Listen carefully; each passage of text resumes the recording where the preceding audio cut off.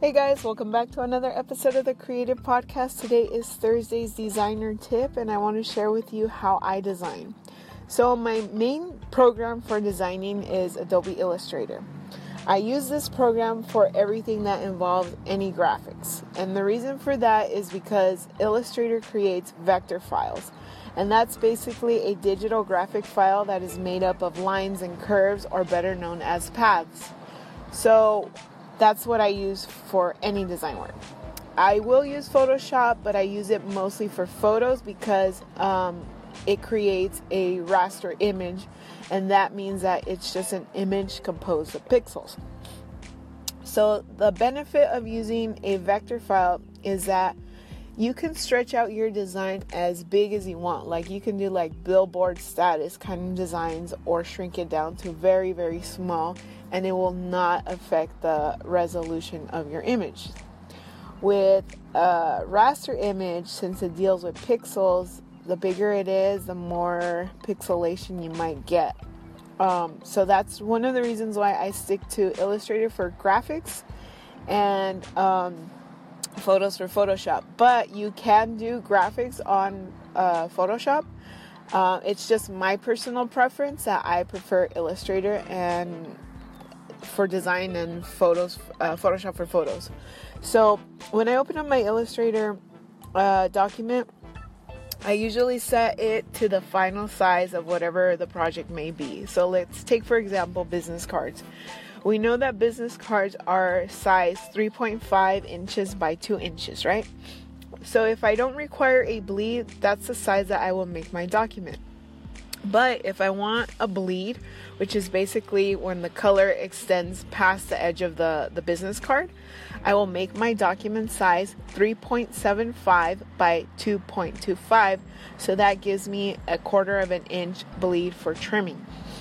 So once that's open, I use the first layer as my guides, my safety guides.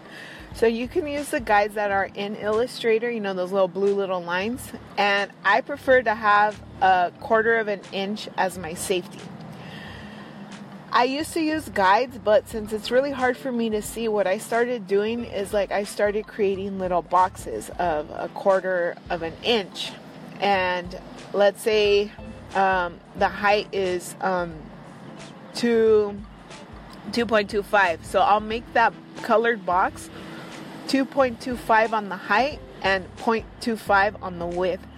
And I basically do a frame around the whole business card, and I put it like a pink or a red, so I know, hey, don't go past this box. So that's your safety, that's your reminder. Then what I'll do is I'll lock that layer so that none of my guides are moved. Then I will create layer 2, and layer 2 is where I put all of my artwork. There's a lot of people that work with multiple layers, but I won't do that unless it's like a very complex design. So I try to stick with as little layers as possible. And then once I finish designing that, I will save my file. And then what I do is I delete the first layer, which is the guides, and then I select all of the artwork layer, which is layer 2. I group everything, and then I go to convert the fonts to outlines, and then I save it as either an EPS or a PDF file, depending on where I'm sending it or what they require. So you have to keep in mind that when you convert your text to outlines, you will no longer be able to edit that text in the future. So it's important to save your file as something else, or rename it as outline or whatever, and keep your original file.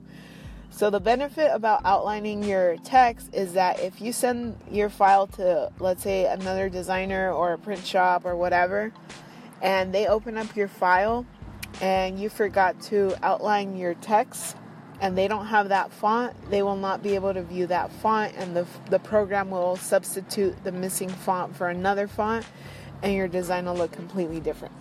So keep that in mind as well.